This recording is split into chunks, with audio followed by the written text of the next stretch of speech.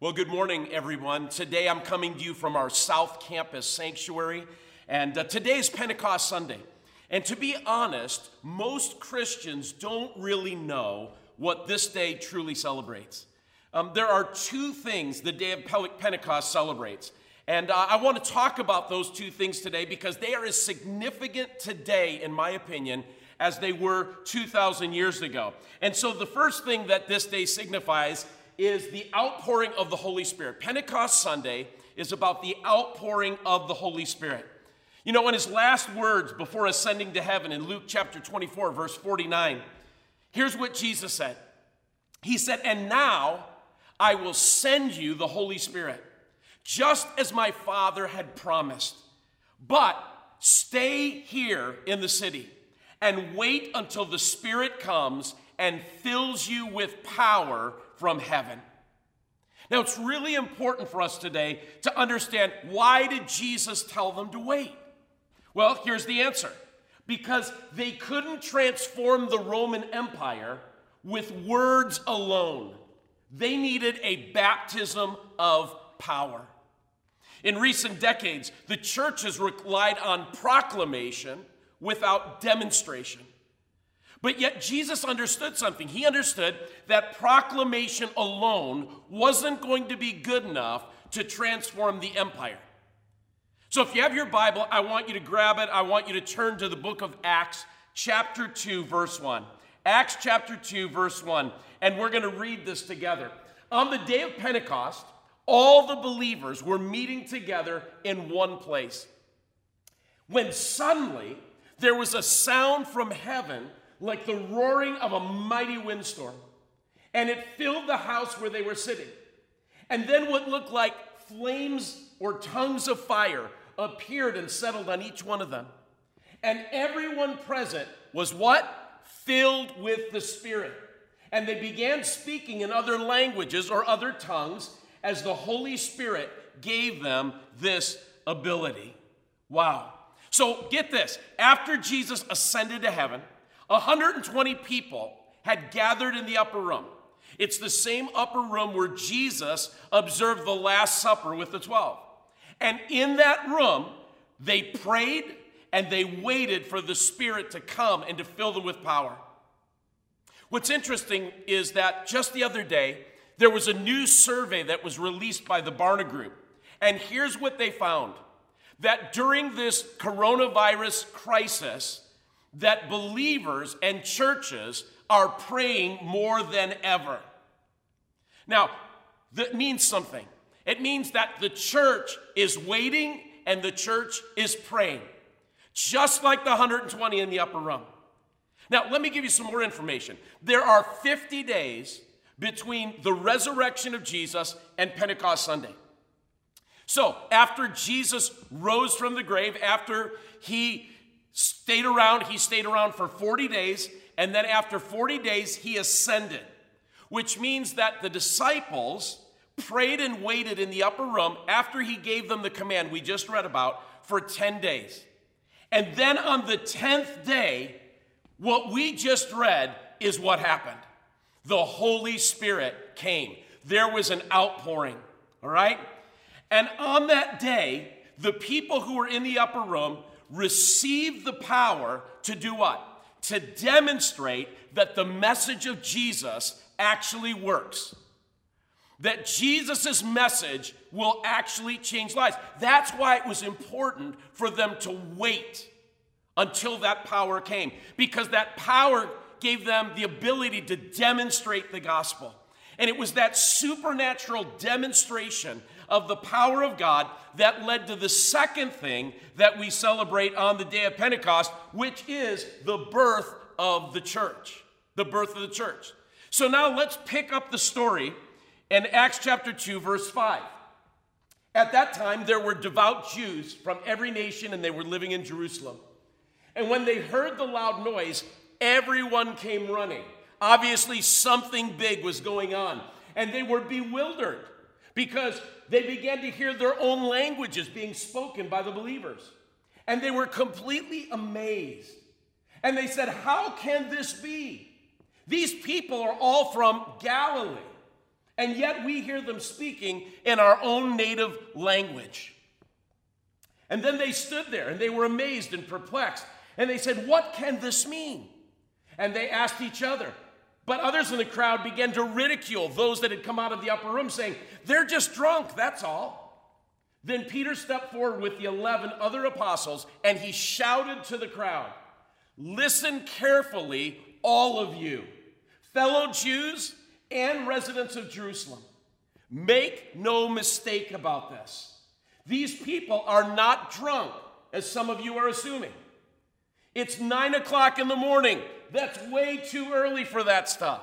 No, what you see was predicted long ago by the prophet Joel. Joel said, "In the last days, I will pour out my spirit upon all people. Your sons and your daughters will prophesy. Your young men will see visions. Your old men will dream dreams. And in those days, I will pour out my spirit." Notice the language again. "I will pour out my spirit on my servants, men and women alike, and they will prophesy. And I will cause wonders in the heavens above and signs on the earth below. Blood and fire, clouds of smoke. And the sun will become dark, and the moon will turn blood red before that great and glorious day of the Lord arrives. But everyone who calls upon the name of the Lord will be saved." And then if you skip down to verse 41, it says, "And those who believed what Peter said were baptized and added to the church that day, about 3,000 in all." Wow, that's amazing. 53 days ago, there was a historic Passover in our world.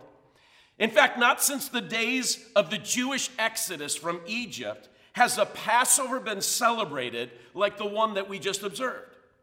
And in the same way, I believe that today is going to be a historic Pentecost Sunday. I believe this. I believe that God is sending a fresh wave of the Holy Spirit. Why? For the rebirthing of his church.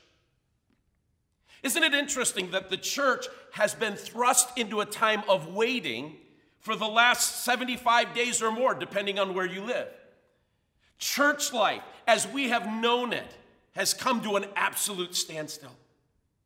And the question we have to ask is this: what is Jesus up to? Because we've heard a lot about this being a time for us personally to pause and reset and reflect on our lives and reflect on our way of living and reflect on our relationship with God, and all of that is true. But this is more than about us. This time is about hearing about what God wants to do through his church in these last days. You see, none of us would deny today that the world needs change, the world needs transformation. But that's not going to happen until the church is first revived and transformed. That's why there needs to be a fresh outpouring of the Holy Spirit. There needs to be an outpouring in our churches that leads to a rebirth of the church. Friends, what we need right now is we need a third Pentecost. A third Pentecost. You say, what's a third Pentecost? Why do you call it that? Well, the first Pentecost we just read about. It occurred in Acts chapter 2, verse 1, on the day of Pentecost. The second Pentecost began on January 1st, 1901, when a woman by the name of Agnes Osmond, who was a student at Charles Parham's Bethel Bible School in Topeka, Kansas, was baptized in the Holy Spirit with the evidence of speaking in other tongues. What happened in Topeka, Kansas, eventually made its way all the way out to Los Angeles, California, to something that most of you are familiar with, the Azusa Street Revival. It began in 1906 with Pastor William Seymour. The Azusa Street Revival was the greatest outpouring of the Spirit since the day of Pentecost, which is why it's referred to by most theologians as the second Pentecost. In fact, let me tell you a little bit about this incredible Azusa Street Revival. The Azusa Street revival is actually what birthed the modern Pentecostal movement of which you are a part. It spawned a wave of missions around the world that has been unparalleled since that day. Because of Azusa Street, get this, 600 million people came to Christ. How did they come to Christ? It was accompanied by a demonstration of signs and wonders everywhere the believers that left Azusa Street went. Then in 1913, the revival moved from Azusa Street in Los Angeles to the Stone Church in Chicago, where Mariah Woodworth Etter was holding meetings. And as she began her meetings, word quickly spread throughout Chicago that miraculous things were happening. There were miraculous healings and deliverances and conversions and the outpouring of the Holy Spirit. Thousands of people came on trolleys, on buggies, on trains, and they walked just to get to those meetings in 1913. In fact, people came from as far away as 1,600 miles just to be in a meeting. There were 12 to 1,500 people every night that packed into that little stone church. The basement was full to overflowing. People were standing on the streets outside of the church, where street meetings would begin to accommodate them. And here's what's interesting. In the year 1913, both Mariah Woodworth Etter and William Seymour separately gave prophecies that in a little over 100 years, there would be another revival. A revival would begin, and the glory of God and the outpouring of the Holy Spirit would be greater than Azusa Street. And it would be far more reaching than Azusa Street. So here's my question today. Is God using COVID-19 as the setup or the catalyst for the revival that they prophesied about? Here's what we know for sure. I can tell you that on the other side of COVID-19, church is not going to be and it's not going to look the same. Why? Because our world is not the same. Every day I receive emails from expert opinion theologians and church growth experts telling me what the church is going to look like and how it's going to have to operate post-COVID-19. But here's my question. Has anyone consulted the Holy Spirit? I don't know. You see, in my mind, the Holy Spirit had a pretty good game plan for transforming the Roman Empire the first time around. And it began with what? An outpouring of the Holy Spirit on who? Believers. Believers. Why do I keep emphasizing the word the outpouring was on believers? Because our concept of revival, it's wrong. It's wrong. You see, revival is not, and it has never been, for sinners. Revival is for believers. Why? Because revivals are needed to resurrect something that was once alive, but it has died. That's the church, gang. That's the American church. It was once alive, but now it's dead. You see, what revival does is it empowers the believers to once again be resurrected and walk in a demonstration of the gospel of Jesus Christ so that people know that Jesus is alive. Joseph Kemp said this: revival is the resurrecting or the reanimating of that which is living but has been in a state of decline. It has to do with the church as a whole and with Christians as individuals being revived. G. Campbell Morgan said this: revival is reviving and awakening believers to the sense of God through the indwelling power of the Holy Spirit. Here's my definition of revival. Revival is the rediscovery or the resurrection of the Word of God and the reality of the Holy Spirit in the life of believers, attested to by powerful manifestations of God. You see, the collateral effect of revival is this: when the church experiences a resurrection, The unchurched hear and they see the gospel. They see the demonstration of the gospel, and then here's what happens. They get saved. They come to Christ. Because when we, believers, are revived, when we are resurrected, it radically changes us. We come to a place of total surrender where there is a new awareness of sin. There is a new awareness to forsake and be separate from the world. We stop being selfish. We stop wanting our own way, and we make God's ways the priority in our lives. We start spending time with and serving Jesus, and that becomes the focus of our lives instead of our own pursuits. And here's what happens. When these things begin to occur in people's lives, the power of God gets unleashed and miracles start happening. And when miracles start happening, people start getting saved. The church in Acts grew on a daily basis. Why? I believe it's because they were flowing in the power of the Holy Spirit that they had received on the day of Pentecost, which resulted in a demonstration of the gospel of Jesus Christ that non-believers in the Roman Empire could visually witness. Here's the problem.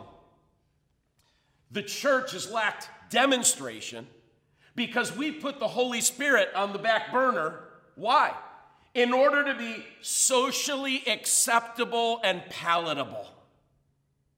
But can I tell you something? Church without power doesn't work. Oh, it may look like it's working because huge sanctuaries are filled with people. But I'm telling you something, lives aren't being transformed. There's a little story that illustrates what I'm talking about. One Sunday, a pastor observed a little girl who was standing in the lobby of his church, and she was just standing there very patiently waiting for her parents to finish a conversation so that they could go out to Sunday lunch, much like happens every week on our campuses at Life Church. And the pastor noticed that she had a storybook under her arm.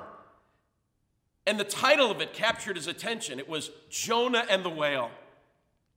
So he walked over to her and he knelt beside her and he said, "What's that you have in your hand?" And she said, "Well, this is my storybook about Jonah and the whale." And he said to her, he said, "Could I ask you something about that story?"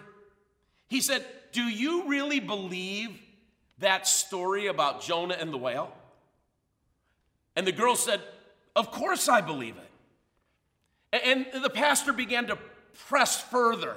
And he said, "Come on, you really believe that a man could be swallowed up by a big fish, stay inside of him all that time, and come out okay?" And the little girl looked him dead straight in the eyes and said, "Absolutely, it's in the Bible." And then the pastor asked her one more question. He said, "Can you prove to me that story is true?" Well, she had to think about that, and she thought for a moment, and she said, "Well, I guess when I get to heaven, I'll just have to ask Jonah." By now, the pastor was getting very frustrated with this little girl, and he said, "Well, what if Jonah's not in heaven?" And she thought for a moment, and she scratched her head, and finally she put her hands on her hips, as only a little girl could do, and then she looked the pastor straight in the eye and said, "Then I guess you'll have to ask him." How is it that the church has gotten to the point where we no longer believe in the supernatural? See, God wants to send a fresh outpouring of His Spirit today. That's why we're gathering in our North Campus tonight at 6 o'clock for a special Pentecost Sunday encounter service. We are seeking a fresh outpouring of the Holy Spirit. We are welcoming a third Pentecost here at Life Church because we need it in our church, we need it in our region, and we need it in our nation. And I believe that God wants to send an outpouring that will launch the rebirth of His church so that we can once again be able to walk in a demonstration of signs and wonders. So then how can we cooperate with God to bring about the manifestation of the rebirth of His church? Let's talk about that today. Two things. First of all, by understanding what God has called the church to do and be. By understanding what God has called the church to do. You know, at the beginning of every football season up in Green Bay, Wisconsin, Hall of Fame coach Vince Lombardi would start training camp by gathering all of his players around him, and he would say these words. They're legendary. Gentlemen, this is a football. Duh, right? What was he doing? Why would he start every camp like that? Because he realized that it's all about the basics. Winning is about the basics. And I think that one of the reasons that the church lacks power today is because we've forgotten the basics. We forgot the Holy Spirit. We are not doing ministry the way that Jesus did ministry. So how did Jesus do ministry? He clearly states what his and our calling is in Luke chapter 4, verses 18 and 19. Let's take a look at this. The Spirit of the Lord is upon me, for he has anointed me to do what? To bring good news, to proclaim good news, to preach the good news, whatever word you want to put there, to the poor. He has sent me to proclaim that captives will be released, that the blind will see, that the oppressed will be set free. Those are all action words, right? Those are all manifestations. Those are all demonstrations. And that the time of the Lord's favor has come. Wherever Jesus went, he did two things. Here they are. The first thing that he did was proclamation. He was called to preach the good news of the kingdom to people. So everywhere that Jesus went, there was a proclamation. And then the second thing that Jesus did everywhere he went was demonstration. Matthew chapter 4, verse 23 tells us this. Jesus went throughout Galilee, proclaiming the good news of the kingdom and demonstrating God's healing power over every sickness and every disease. Proclamation, demonstration. So here's the thing. Proclamation plus demonstration is the key to effective ministry to the unchurched. Demonstration. Why is it important? Because demonstration is what validated or gave credibility to Jesus' proclamation of good news. Whether Jesus was preaching it, or later on the disciples were preaching it, or today we're preaching it. Now you might say, yeah, but that was Jesus, or that was the disciples, and I'm not Jesus, and I'm not one of the disciples. I'm not like those guys. That's true. But look at what it says in Matthew chapter 10, verse 1. And Jesus gave them, that's you, authority to drive out evil spirits and to heal every sickness and disease. Did you know you had that power and authority? Jesus treats you no differently than he did the original 12 disciples. He has given you power and authority. And then look at what John 14:12 says. It says, anyone who believes in me, Jesus speaking, will do the same works that I have done. And even greater, he says, because I am going to the Father. So what do those verses mean practically? It means that Jesus is calling the church, his church, to walk in the power of the Holy Spirit, not being afraid, not being timid, to pray for people, but to go ahead and pray for people and give the Holy Spirit an opportunity to demonstrate his power to unbelievers. You see, our calling as the church is to demonstrate the power of the gospel in our lives by being like Jesus and doing what Jesus did. In fact, we might say it this way. Living out what we believe is what gets people's attention, not just saying that we believe it. For too long, people in our region, people in our nation, people in our world have heard Christians talk a good game, but now it's time for a demonstration. Most of the church doesn't understand their calling. That's why we have powerless churches.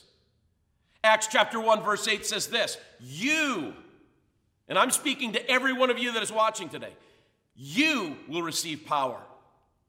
Have you received power? See, here's the problem. Even if you've received power, power is meaningless unless what? You do something with it. Power is meaningless unless you do something with it. And so God's call was not simply for the church to receive power, to be takers, but for the church to be givers, to use that power to demonstrate that the gospel works. And so it's vitally important that churches understand, that we, the church, understand our calling. What is our calling? To proclaim and to demonstrate. Now, the second way that we can cooperate with God in the rebirth of the church is by responding to what God has called the church to do. First, we have to understand what God has called the church to do, and then we have to respond to what God is calling us to do. So what will it take for us to demonstrate the gospel? Let me offer 4 things that I believe that we need to start doing immediately if we're going to see this dream manifest of the rebirth of the church in power and in might. Number 1 is this: we need to change our way of thinking. We need to change our way of thinking. Say, what do you mean by that? Well, if we're honest, most of us don't see ourselves doing what Jesus did or what the disciples did. And in fact, some of us don't even see ourselves doing what some of the other super saints in the church do. We don't see ourselves out there praying for the sick. We don't see ourselves setting the captive free as a part of our normal routine, because that's left for special services and conferences and revival meetings. Why do we think that way? Because by and large, the church as a whole has failed to embrace the supernatural. During the Enlightenment, the church chose to embrace the Western rational mindset that has taught us to ignore the spiritual realm. Because here's what the Enlightenment taught us: that if you can't see it, if you can't hear it, if you can't taste it, if you can't touch it, it doesn't exist. Well, guess what? You can't do any of those things with the supernatural. Therefore, by definition of the Enlightenment, the supernatural doesn't exist. And so the Western church has unconsciously bought this lie, which has robbed it of its power to demonstrate the gospel message. So we have to start by changing our thinking in this area. We have to actually believe that God wants to and that God will work through us. Can I say this to you today? God is not looking for super saints. God wants to use you in the rebirth of the church. In fact, God's not going to use superstars in the coming revival. He is looking for ordinary believers who understand their calling and are willing to step out in faith.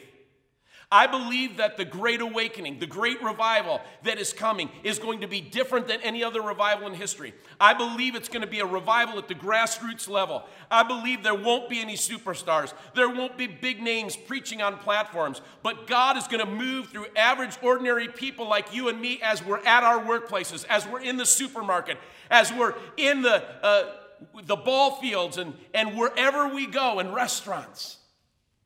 And the power of God is going to flow through us as we obey the Holy Spirit, who says, hey, go over and pray for that person. We do it and they get healed and they get saved right there. 1 Peter chapter 2, verse 9 says this. Peter says, for you are a royal priesthood, and you are called to proclaim and usher in the presence and the power of God on this earth. Did you realize you are a royal priesthood? We are a nation of priests. Life Church, we are priests, and our responsibility is to usher the presence and the power of God into our region, into our towns, into our neighborhoods, into our workplaces. The second thing that needs to happen is we need to immerse ourselves in the Holy Spirit. It was as the believers in Acts were immersed, baptized in the Spirit, that power came upon them to be mighty witnesses. Now, the problem with today's church can be summed up in this poem by Wilbur Reese. And I love this poem. It goes like this. I'd like to buy $5 worth of God, please. Not enough to explode my soul or disturb my sleep, but just enough to equal a cup of warm milk or a snooze in the sunshine. I don't want enough of God to make me love a black man or pick beets with a migrant, because I want comfort, not transformation. I want the warmth of the womb, not a new birth. I want a pound of the eternal in a paper sack. I'd like to buy just $5 worth of God, please. Can I tell you something today? $5 worth of God or the Holy Spirit won't cut it. The Bible says that we can have as much of the Holy Spirit as we want. But the problem is, we don't want too much of the Holy Spirit. Why? Because we want to be respectable. We want to be comfortable. And so I challenge you today, ask the Holy Spirit to fill you, to immerse you in His power. Because when you go for it with God, when you allow yourself to be filled to overflowing, things will happen when you pray. I guarantee it. The third thing that we need to do is we need to pray for fresh anointing. Fresh anointing. I love what Paul told the people of Ephesus in Ephesians 6:19. He says, pray that whenever I open my mouth, there will be a boldness, there will be an anointing to fearlessly make known the mystery of the gospel. In Acts chapter 4, verses 29 and 30, Paul and Silas prayed that God would anoint them to proclaim and to demonstrate His word with boldness and power. Friends, without the anointing, life and ministry is difficult. In fact, it's more than difficult. It's like pounding rocks. It's like trying to use a handsaw to build a house. We all know that it's much easier to build a house with power tools, right? And so today, pray for a fresh anointing on your life and on your ministry. And then the fourth thing that we need to do is this. We need to say yes to God. Yes to God. I think for too long, our Christian response to God has been something like this. When He asks us to do something, we say, well, God, okay, let me pray about it, God. Or I don't know if I really want to do that, God. Seriously? The God of the universe is asking you to do something for Him, and we're going to hem and haw about it? I don't think so. In this new era that we are entering, we have to be willing to step out of our comfort zone and allow God to use us to proclaim and to demonstrate the gospel. Ask the Holy Spirit to help you to overcome your fears. We've all got fears. The bottom line is this. In this new era of rebirth, the Church of Jesus Christ has to respond to the call of God, and we have to demonstrate the gospel. And this is the question that we have to ask ourselves. Is my life demonstrating the presence and power of the kingdom to people that are far from God? Is my life demonstrating the presence and the power of God? And if it's not, then we need to ask ourselves a tough question. Why not? Why not? Is it because I don't really believe that God would use me in such a way? Many of us believe that line. The devil has us convinced that God could never use me. Is it because we haven't spent enough time surrendering to God or immersing ourselves in the Spirit? Is it simply because we're still living off of last year's conference anointing? Or is it because I've been afraid to say yes to God and move outside of my comfort zone? The key to the rebirth of the church is doing what Jesus did. What did Jesus do? Proclaimed and demonstrated. Everywhere He went, He was proclaiming and He was demonstrating. So I want to finish this message by telling you what happens when, as the church, we begin to understand our calling and we respond to God. Here it is. Acts chapter 2, verse 47. And the Lord added to their numbers daily those who were being saved. Wow. Results. Fruit. History tells us this, that by AD 300, the message of Jesus, attested by signs and wonders, had spread throughout the whole Roman Empire. What that really means is it spread throughout the world because that's all there was the Roman Empire pretty much. And get this, by 300 AD, instead of the church being persecuted, the church, Christianity, became the religion of Rome. You want to talk about a turnaround?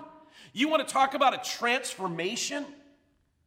So the question is, during this time of COVID crisis, during this time of isolation and everything stopping, right? What is God doing? I'm going to say it to you plain and simple. I believe that God is restoring his church to what he called her to be long, long ago. And what is that? A people of proclamation and a people of demonstration. I have one question to ask you today. Are you ready to be the church again? As we begin to come out of this COVID crisis, are you ready to proclaim and are you ready to demonstrate? Well, if you're ready to do that, then there's a step in between. We need an outpouring of the Holy Spirit. And that's why we're gathering tonight, to set our faces before God, to cry out to him and say, God, we can't go without your presence. We can't see our region, and that's what we're responsible for, our region. We can't see it changed. We can't see it transformed unless the Holy Spirit shows up in our lives, unless we have a fresh infilling of the Spirit, unless you begin to move, unless you revive, unless you resurrect us. And we're not only praying for Life Church tonight, but we're praying for all the churches in our region, that there will be a resurrection that occurs, that during this time, that the church will awaken and will arise and will begin to proclaim and will begin to demonstrate. So will you join me? Whether you come to the sanctuary or whether you watch on our live stream tonight, it does not matter. The key is that we're all praying, we're all seeking God. Even though we have the sanctuary open tonight, I want you to know that many of you, it's not wise for you to come because you have pre-existing conditions. And there are many of you that feel uncomfortable coming. And we are so totally cool with that. We are opening the sanctuary for those that would like to come. But you know what? There is nothing wrong with staying at home. There is nothing wrong with watching it live. I want to be very clear about that. We understand, and we're going to accommodate everybody. All I'm saying is, be with us tonight somehow. Whether that's on your phone, your iPad, watching on your TV, being in person, whatever it is, we have got to call heaven down to earth. This is a historic day. God wants to send a third Pentecost. And I don't know about you, but I want to be a part of it because I'm tired of playing church. I want to be the church. And so, Lord Jesus, today, I pray that you would just begin to lay hold of the hearts of every man, woman, teenager, and child that is watching this message. Lord, let there be a burning within our heart right now. Lord, let something supernatural begin to happen across these airwaves right now, wherever people are watching. God, I pray that the fire of the Holy Spirit would fall right now on people. Lord, this is the day of Pentecost. We don't have to wait until 6 o'clock tonight to be filled. Lord, right now, I pray that people would be filled with the baptism of the Holy Spirit. I pray that people that are watching this broadcast that have never spoken in tongues, that have never been filled with the Holy Spirit, that right now they would begin to speak in tongues. In the name of Jesus, Holy Spirit, I pray that you would just fall upon them. Fall upon them, God. Fall upon our people. Renew us, revive us, refresh us, oh God. We need you. We need you. And right now, I just want to ask you that are watching, are you hungry? Are you hungry for a fresh outpouring of the Spirit in your life and our region? Say yes to God this morning. Respond to his call to the church to proclaim and demonstrate. And so I'm praying right now, and I want you to join me in praying for the rebirth of the church. The rebirth of the church. The church nationwide has gotten off course, way off course. Let's pray for an outpouring. Let's pray for a new church to come out on the other side of COVID-19. Let's agree in our spirits that we're going to stop settling for $5 worth of God. And so right now, tell God, I want more. Lord, as the pastor of this church, as the senior leader, I just declare to you, we want more. God, we are not satisfied with $5 worth of you. We are not satisfied with comfortable living. We want to make a difference, God. And so we're asking you to come. We're asking you to fulfill the prophetic words over this house. We're asking you to send your glory, God, so that there's a visible manifestation of it on top of the canopy of our church, as was prophesied. We're asking, God, that we will be a hub from which the Holy Spirit just flows, where rivers of living water are pouring out of our congregation, God. And those rivers of living water are bringing refreshment to thousands. God, use us. We humbly ask you today to show up in power and in great might. Lord, it won't be because of a man. It won't be because of a woman. It'll be because you sovereignly decided that there is a people called Life Church that are hungry for you and are welcoming your presence, welcoming your habitation, welcoming your spirit. And so, Lord, we welcome you. Come, Holy Spirit. That's our cry. Come, Holy Spirit. Come into every home right now, Lord. I just pray that you would begin doing things. If you need healing right now and you're at home, just reach out your hands to whatever screen you're watching on. And Lord, I pray for healing to be released in the name of Jesus right now. I pray for backs that are being healed, people with back problems right now being healed. In the name of Jesus, in the name of Jesus, Lord, let your healing virtue go out across these airwaves. And Lord, where people need to be healed, we come against cancer that has invaded people's bodies. And we declare healing in the name of Jesus because you are Lord over cancer. And Lord, you said you have given us power and authority over every sickness and disease. You did not exclude cancer. And so, Jesus, we thank you right now that you're healing people with cancer right now. People with stage 4 cancer, it's being healed. It's going into remission. It's being removed from their body right now. Lord, let healing come to people that need healing right now in the name of Jesus. Lord, people that are suffering from depression and discouragement, I pray that you would minister to them right now. I pray that you would break the power of depression and discouragement. Break it right now. Lord, let a joy, let an unbridled joy just begin to flood into their hearts, into their minds, into their spirits. Lord, I just thank you that you are doing things right now. You are doing things right now at the end of this message. You are doing things in people's homes. Lord, I pray that you would heal marriages right now in the name of Jesus. I pray for wayward children, prodigal children to come home in the name of Jesus. Lord, we ask you for signs and wonders. We ask you for the manifestation of your Holy Spirit. Lord, we don't want to just proclaim your gospel. We want to demonstrate it, and we want to see signs and wonders.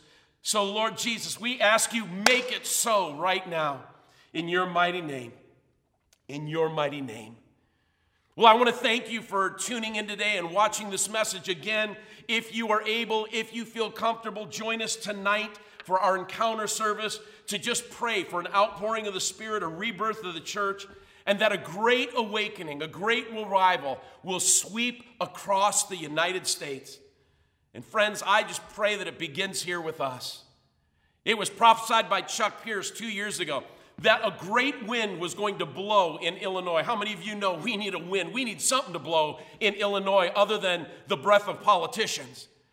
And he said there was a great wind that was going to blow, and it was going to start in the Northwest. Guess what? Last time I checked my map, Life Church is in the northwest corner of Illinois. Hallelujah. And so let's come together tonight, either at the church or in your home, and let's pray. Say, God, start it. Start it on this day of Pentecost. God bless all of you. I'm praying for you. I miss you. And we are going to be together very soon. And you'll be hearing more about that in the coming week or so. God bless you. Have a great day.